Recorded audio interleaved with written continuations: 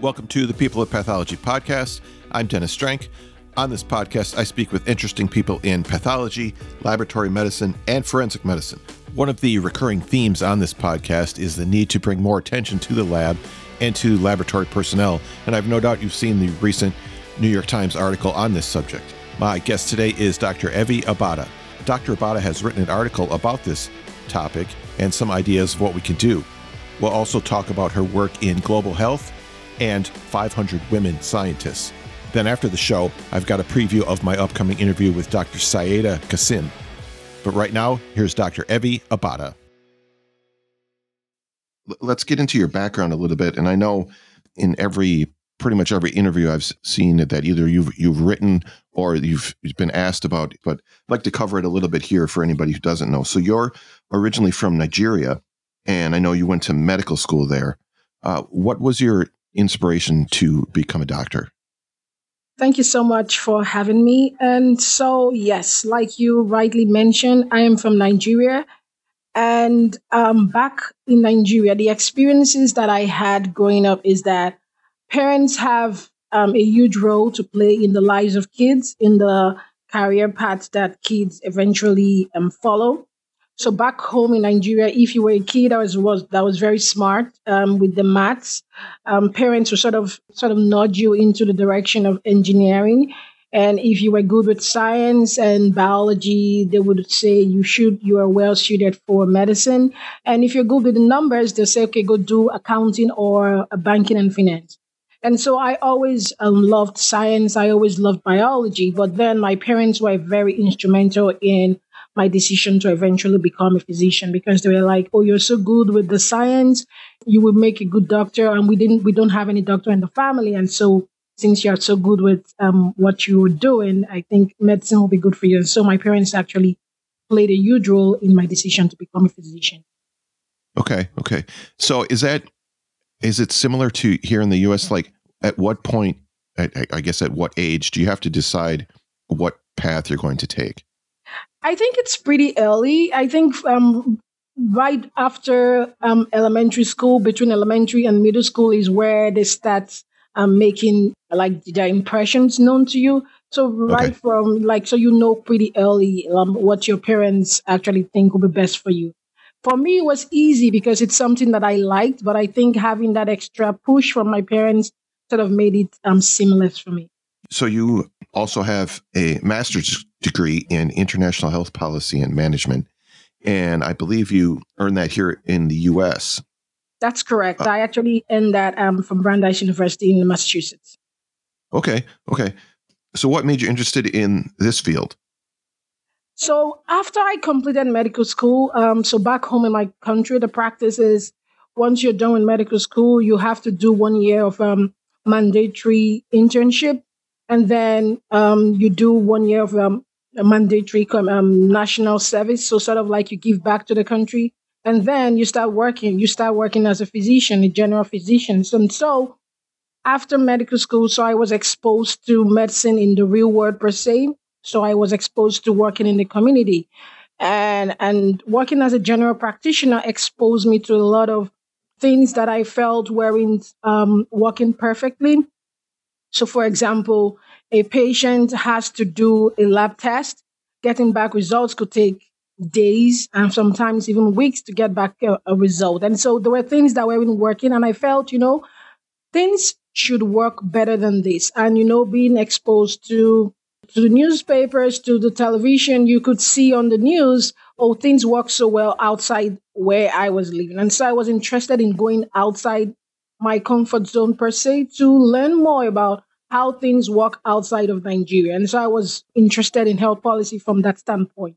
And so that was one of the motivations that I had because I felt it could be better than what I was exposed to. And so I felt the US would be the best places to get that exposure that I needed. Going back to the internship and the service, do you feel like those experiences helped you later on, like they gave you a better perspective, kind of a wider view of the world? I think so because Nigeria is a diverse country per se. I would say I'm saying it's diverse because we have over 160 languages, And the country Oh, is divided into four regions. So you have the north, the south, the east, and the west. And the experiences that people in the north have is different from the experiences that those in the south have.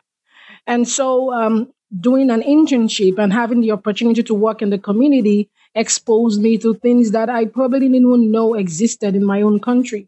There were people that didn't have access to healthcare at all. Like they had no access. We were the access that they had because sometimes we had to go into these communities to provide free medical services. And so those communities we were the medicine that they knew. And so, having that kind of holistic experience sort of exposed me to some of the things that I didn't even know about the healthcare system that I was working in.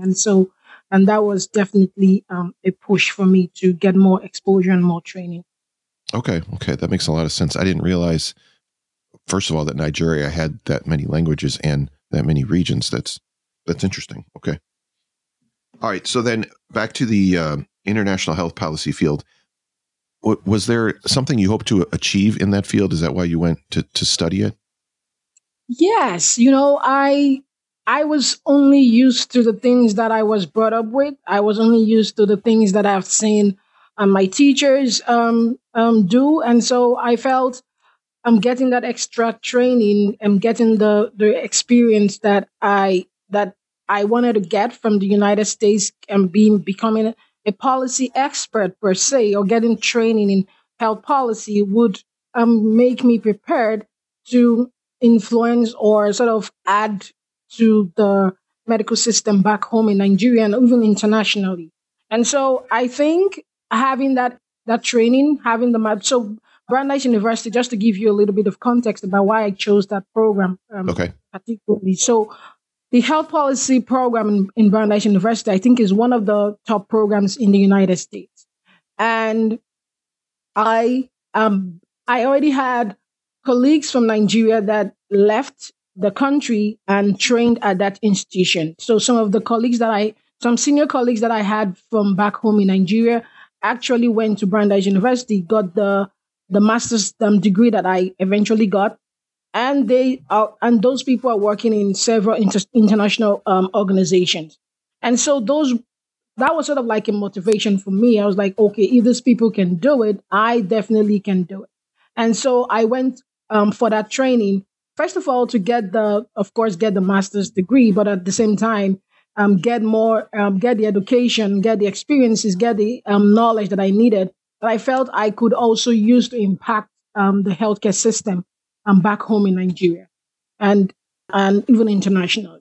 And so, yes, and even in residency right now, there are some things that I do. And, I get involved in healthcare discussions, and I still draw on the experiences and the training that I got from my master's degree to sort of give me a voice in such discussions. And so, yes, I think what I wanted to achieve, I did achieve it, and I will keep using that knowledge and that experience going forward with my career.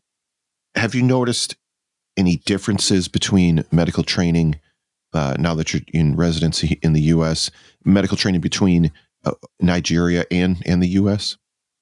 I would say yes. So I would start with the medical education that I received, and I want to compare that with the medical education that I've experienced, and I see medical students being trained here in the U.S.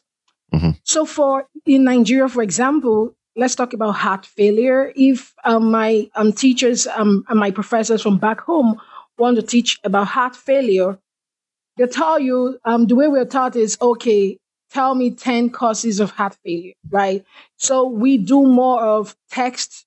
They do more of text teaching, unlike in the US where they do more of case-based studies. So, for example, if a professor in the United States wants to teach heart failure, apart from giving you the general understanding of what heart failure is, they put it into like case-based studies. So you have like a better understanding of how to apply that knowledge. And I think that makes a huge difference because, for example, when I started taking my licensing exams to get into residency, it was a big shift from what I was used to. I was more used to learning the text, knowing the courses, but not the application per se. So I think that's a big difference between the medical training that I got back home and what I have seen in the United States. Okay. Yeah, that makes a lot of sense. I wonder if the difference, back home is just because of access to those types of cases or those types of patients. Do you think that has something to do with it? It probably is. And again, I think it also depends on the training of the people giving us the training. Like, you can't give what Oh, you don't sure. have. So if that's how the professors were taught and trained, that's how they're going to train everyone else, right? Uh-huh. If I remain in Nigeria, that's the same way I would train people coming after me. But now, getting this exposure, getting this experience from the United States, I'm like, oh, this is different. And of course, this is better because then you can apply the knowledge, not just knowing about why not just knowing about the disease per se, but how can you apply that in clinical practice? And I think that's where the difference is. And I think it's a very significant difference. Sure. Yeah, I would agree. So before you started residency, you worked for a little while in research. What are some of the things you did in that area? So I worked more in the regulatory aspect of research. And so when I say regulatory aspect of research, so I worked with research teams, more like a consultant for research teams, worked with principal investigators and their research staff to develop research protocols and submit regulatory documents to the institutional review boards and sometimes to the FDA. And so I was more on the administrative side of research. But then working as a regulatory consultant to research teams exposed me to a lot of research and protocols. So I was able to read about a lot of diseases that, maybe I wouldn't have had the opportunity to really get interested in studying more about. But then it exposed me to some of the things that are happening, real time changes, new time advances in medicine. And so that was the role that I played in the research that I did. Okay. It seems like as we've been talking, you've been very good at taking advantage of the situations you've been in and getting the most out of them. And not only for the people that you're working with and the patients that you're serving, but also getting the information and the experience that you'll need later on. And that seems to have worked out for you, at least so far. That's right. That's absolutely true. Yes. Okay. So now you're a pathology resident. I believe is third year. Is that correct? Yes, that's correct. Okay. Now, how did you come to choose pathology then as a specialty? So I'm going to go back to my medical education again. Okay. So back in medical school, that's one difference again that I mentioned about the training and that I had back in Nigeria and the training that is in the US. So in Nigeria, pathology was divided, not like what we have in the US, where pathology encompasses anatomic pathology and clinical pathology. Back in Nigeria, pathology was strictly histology and morbid anatomy. Then the clinical aspect of pathology, hematopathology, blood bank, and transfusion medicine, that was completely different. We didn't even realize that that was supposed to be part of pathology. But okay. So what exposed me to pathology, what I really liked, what drew my interest, what sort of sparked my interest in pathology was histology. You know, histology, the histology sections that we had back then was one of the things that I always looked forward to, because I'm this kind of person that likes to get to the root of problems. I like to know, why is something not working, or why is this thing working the way it is working, or what's the cause of this problem. And so pathology was that specialty where you sort of learn the root causes of different diseases. It was the foundation. But again, going to the histology labs and looking at the microscopes, personally, I just felt, wow, really, this is so beautiful, So I liked looking at microscopes. I liked looking at the slides. And so that was my initial interest. I just liked the fascination with the slides and the beauty of microscopes. That was one of the things that attracted me to pathology. And then from my own family's personal experiences, where we had some losses and we couldn't get the explanation, so to say, of why some of the things that happened. I was just more interested in knowing like why do people get sick? What's the concept of disease? And when I came to the United States and I was working in research, I worked in pediatrics and pediatric neurology research. And in that role, there was a lot of the research that I was working on had a lot of genetics and molecular to those research studies. And then I found out that that's also pathology. So I was like, oh, this is what I should be doing, you know? And so that was the connection for me from my initial fascination with histology and wanting to get to the root causes of things and diseases, then finding out that, oh, you can also do genetics and molecular as part of pathology. That just tied out, worked out perfectly for me. And so that's how I found myself in pathology. Okay. Do you have any thoughts about a subspecialty at this point? Yes, I do. I am actually very interested in women's health.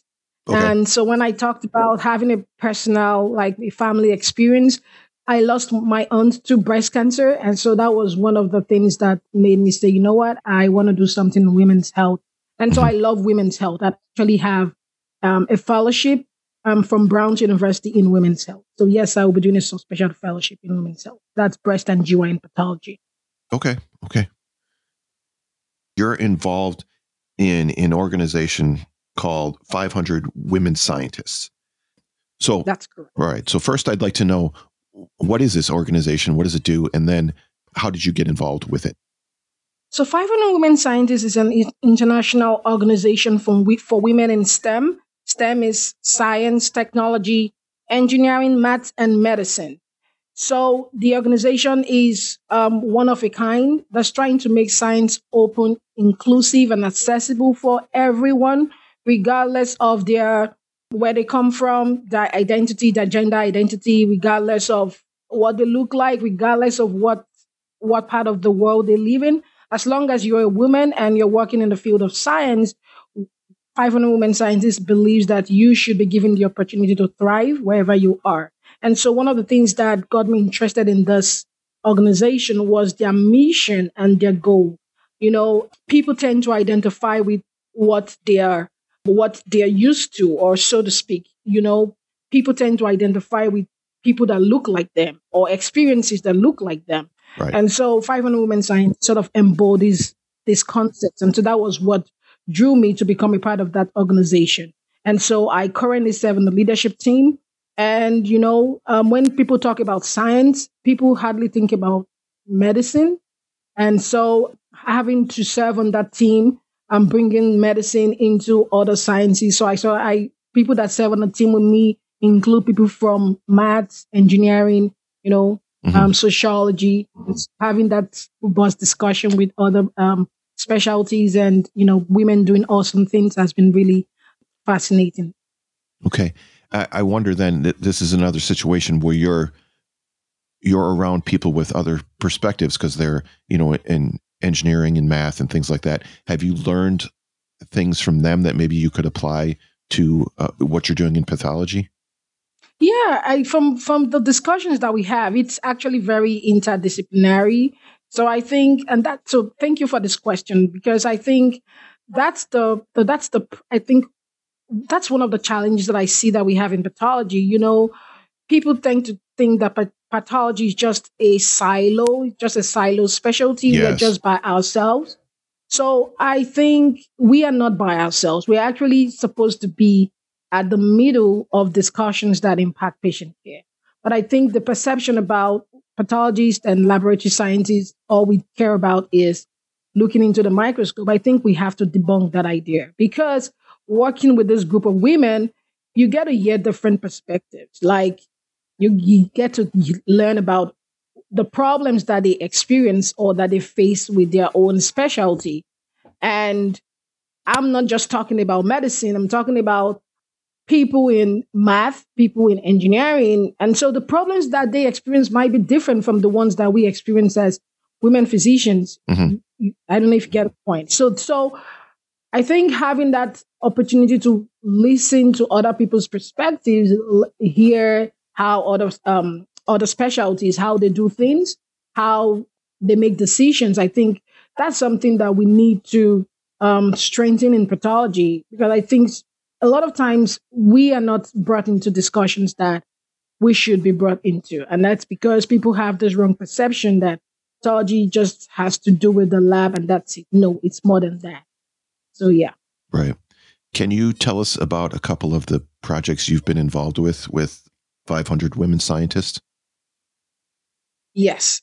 So I will talk about, the first one I want to talk about is we have a platform called Request a Woman in STEM.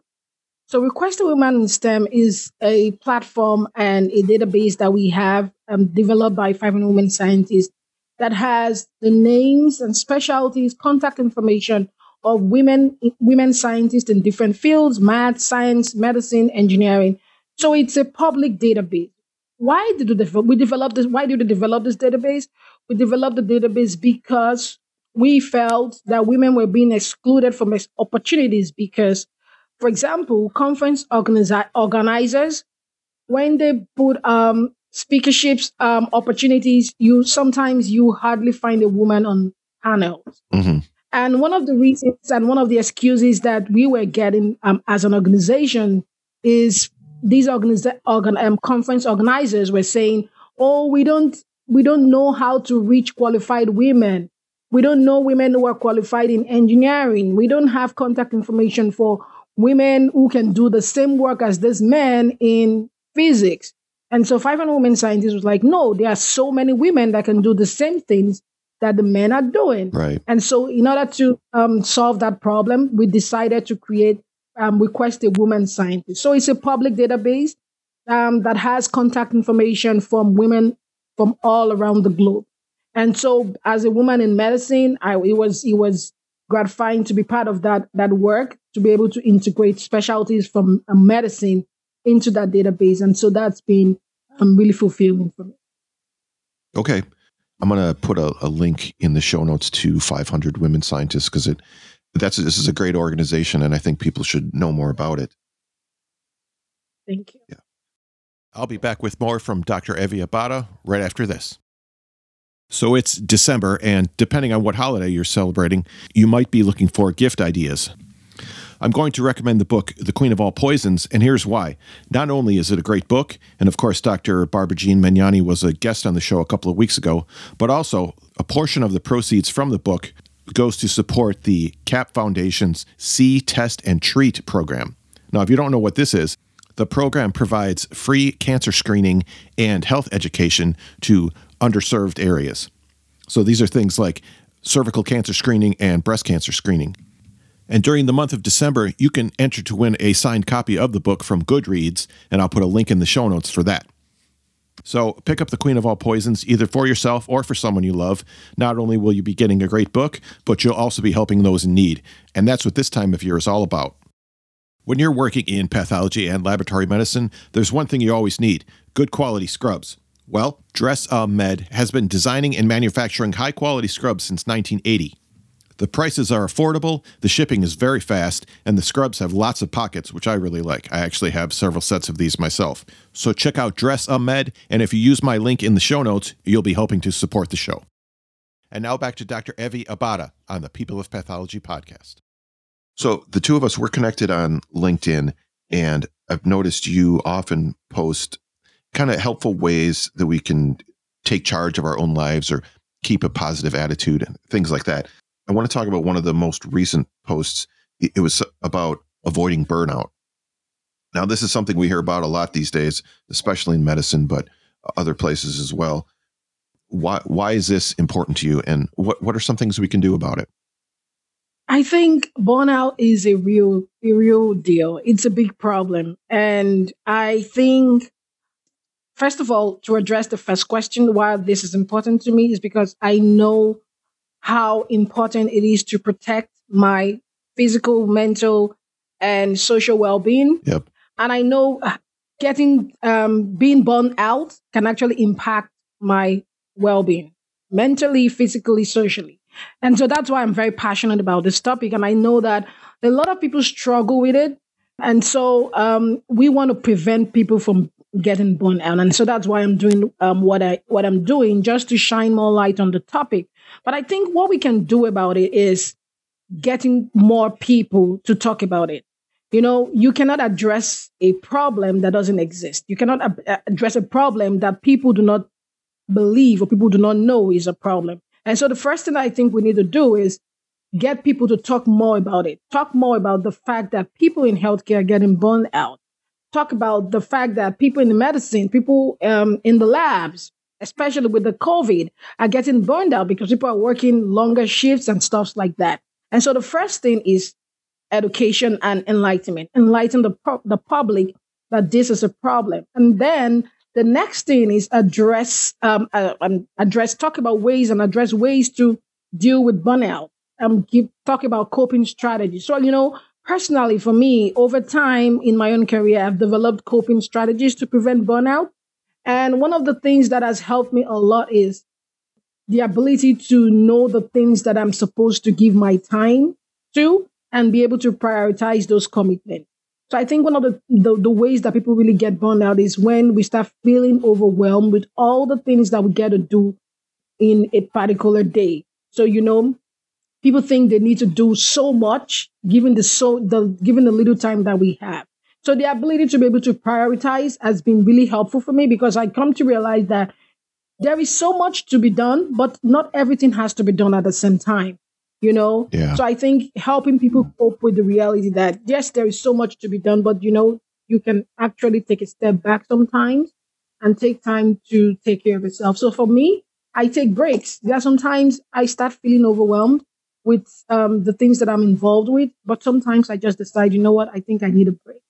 And so the ability to talk about it, let people know that this is a problem, and also provide coping strategies to help people, I think it's actually very important. It's a big public health problem. I actually have people that talk to me and say, you were so involved with so many things.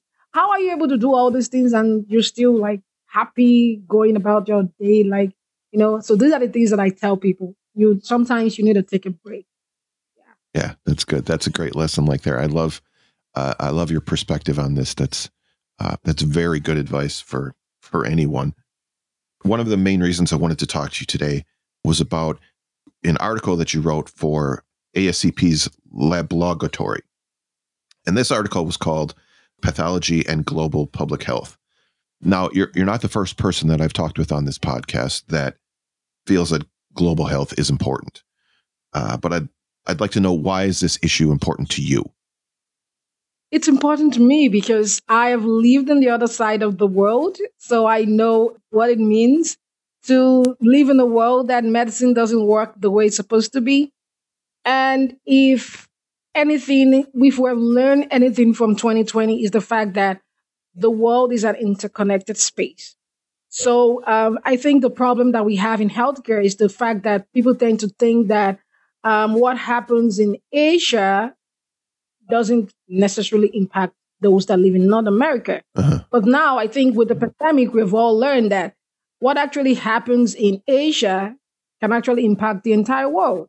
Yeah. And so that's the basis of global health. That's why I'm very passionate. That was the reason I actually left Nigeria to come to the United States to learn how things work. And so that's why I am a very passionate champion for global health. I like to talk about global health because I think personally, we might be living in different parts of the world, but we are part of the same globe. So we are sort of interconnected. There are no physical boundaries, so to speak, between us. So that's why prioritizing global health is very, very important for the world, and especially for healthcare and medicine. And so, yes, that's my passion. So what are some things then we could do? I mean, I guess, like you brought up the pandemic and how everything is interconnected. What are some ways we can improve our understanding of global health? I think more education and training. And I think we should foster collaborations and research across continents and across countries.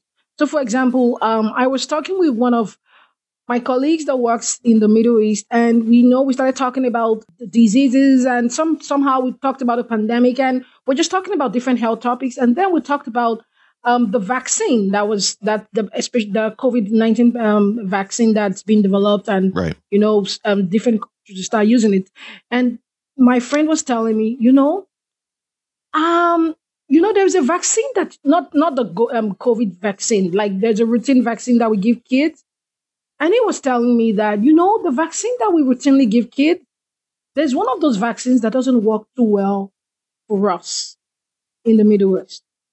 And I was like, oh, really? He was like, yes, it works very good for you guys in the United States, but it doesn't work really well here. And I was asking, I said, why do you think that is the case? And he said, this was his own personal perspective. He said, I think because the research that was done probably didn't include kids from all over the world. Like it didn't include specific racial groups.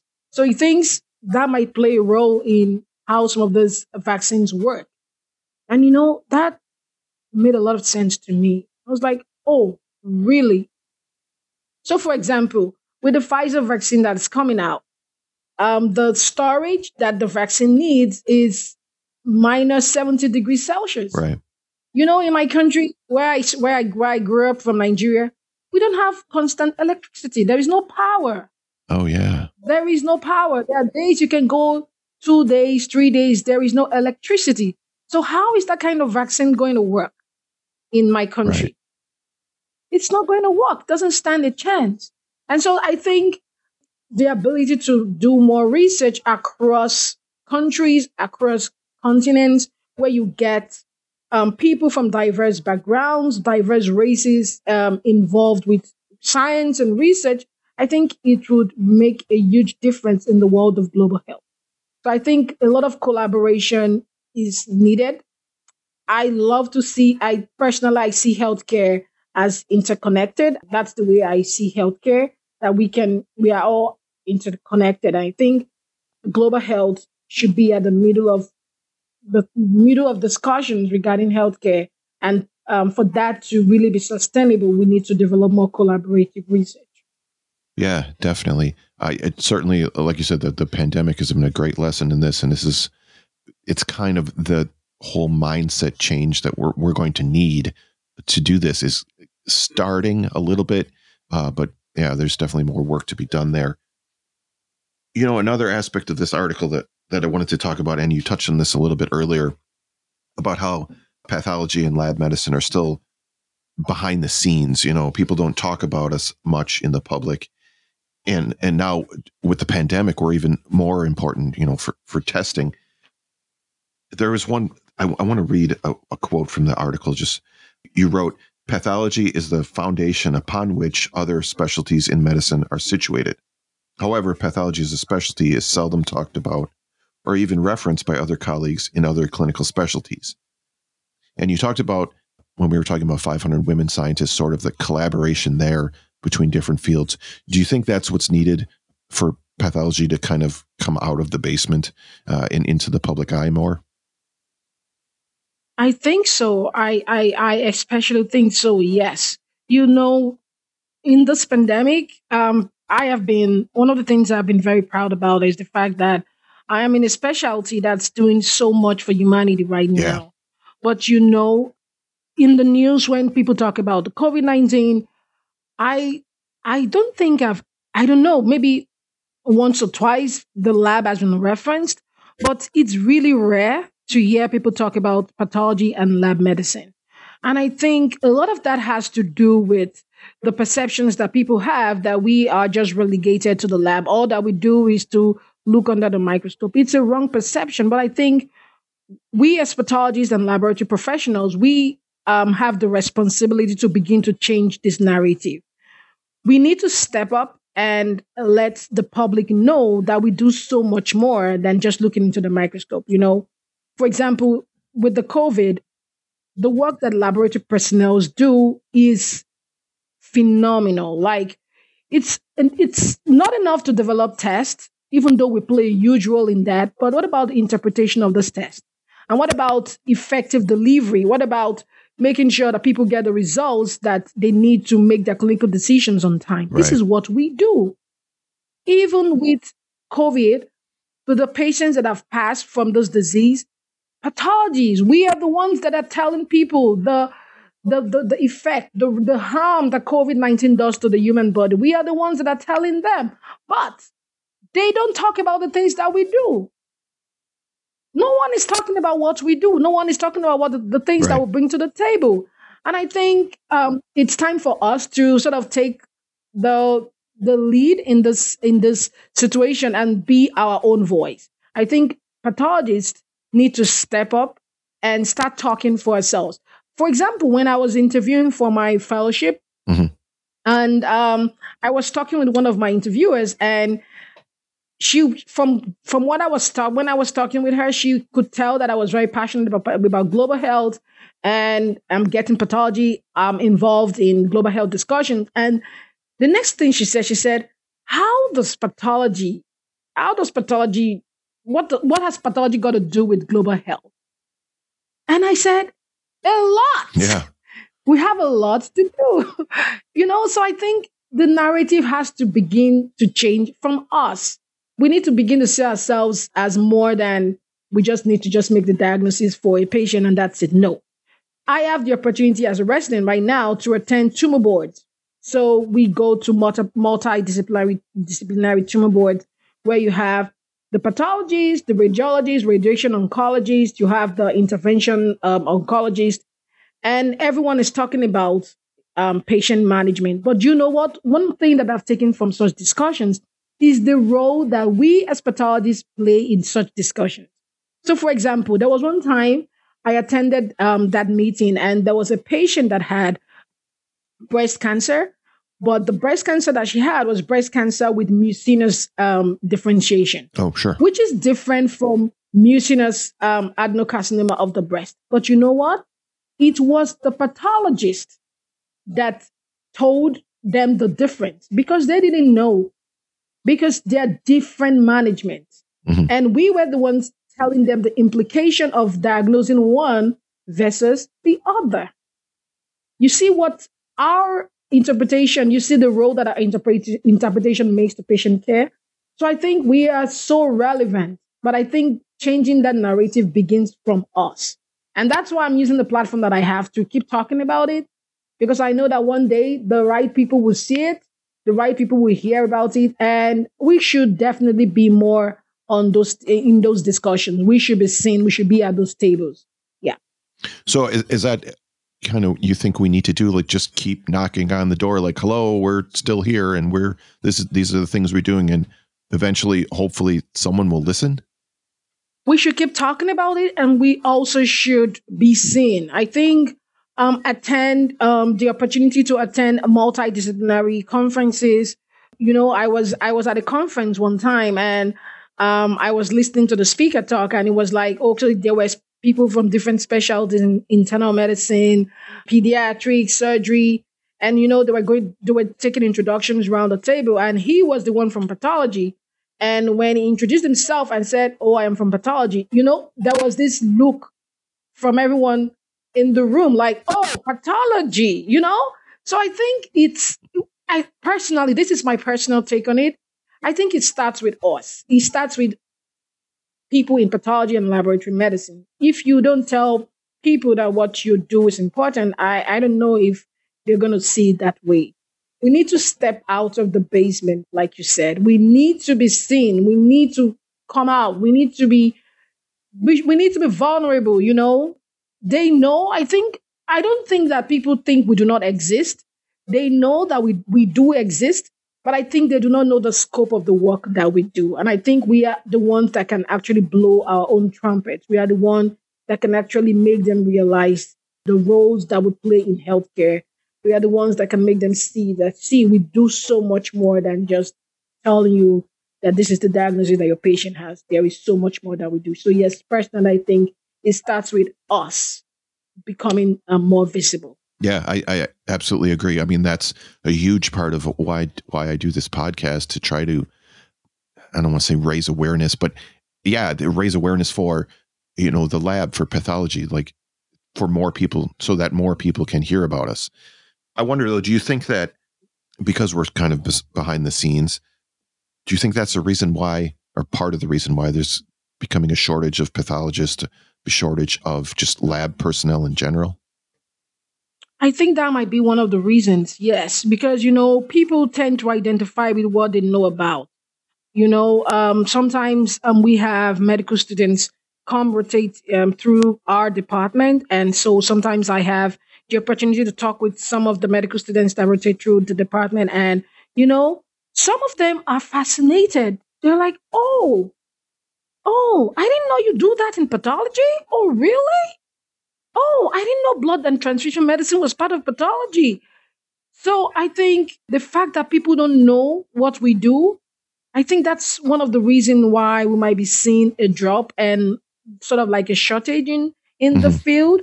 And so going back to what I was talked about, I think we have a huge role to play in sort of like blowing our own trumpet and letting people know that, we do exist and we don't just exist. We are part of the medical team. The decisions that we make has a huge role to play in the management of patients, in the healthcare system in general. And so, yes, the fact that we are more behind the scenes might be one of the reasons why we're experiencing a drop in participation in pathology and laboratory medicine. Yep, I totally agree. Dr. Abata, this has been a great conversation. I really enjoyed speaking with you and learning more about you. So thank you so much for being here. Thank you so much. I appreciate the opportunity. Big thanks to Dr. Evie Abata. I really enjoyed her passion and her excitement for the field. And you can find links to everything we talked about today in the show notes. That's at peopleofpathology.podbean.com. Don't forget, you can follow the show on Twitter at peopleofpath, or you can connect with me on LinkedIn.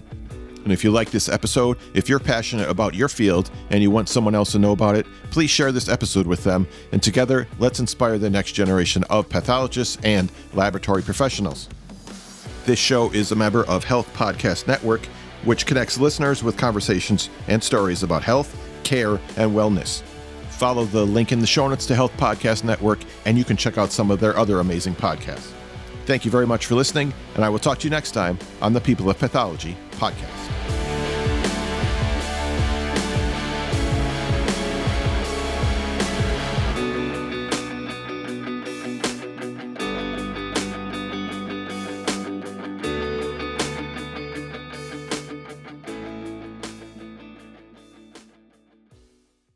And now here's a preview of my interview with Dr. Saida Qasim. You wrote about how pathology and psychiatry can collaborate, which is an interesting idea. It's something I hadn't thought about before. So I'm curious, what's the origin of this idea and the article? Where did that come from? So I did have a chance to, during my medical school, to work in psychiatry. We had a couple of rotations. Our clerkship rotations were in psychiatry. And I felt that quite a lot of times that the patients that used to come to us, or even the students that were studying psychiatry, if they were given a more kind of basics of understanding what is going on in the minds of patient, or what is going on in terms of the different diagnoses that they're studying about, I believe that can help them understand and kind of comprehend psychiatry much more in a way that would be much more easier, and kind of make them, if they're thinking about a career in psychiatry later on, that can help them make that kind of a decision in a better way. For myself, I love to kind of pose questions to different things that I look around myself and find answers to them, which is also one of the reasons that I came into pathology. To hear more from Dr. Qasim, tune in next week on the People of Pathology podcast.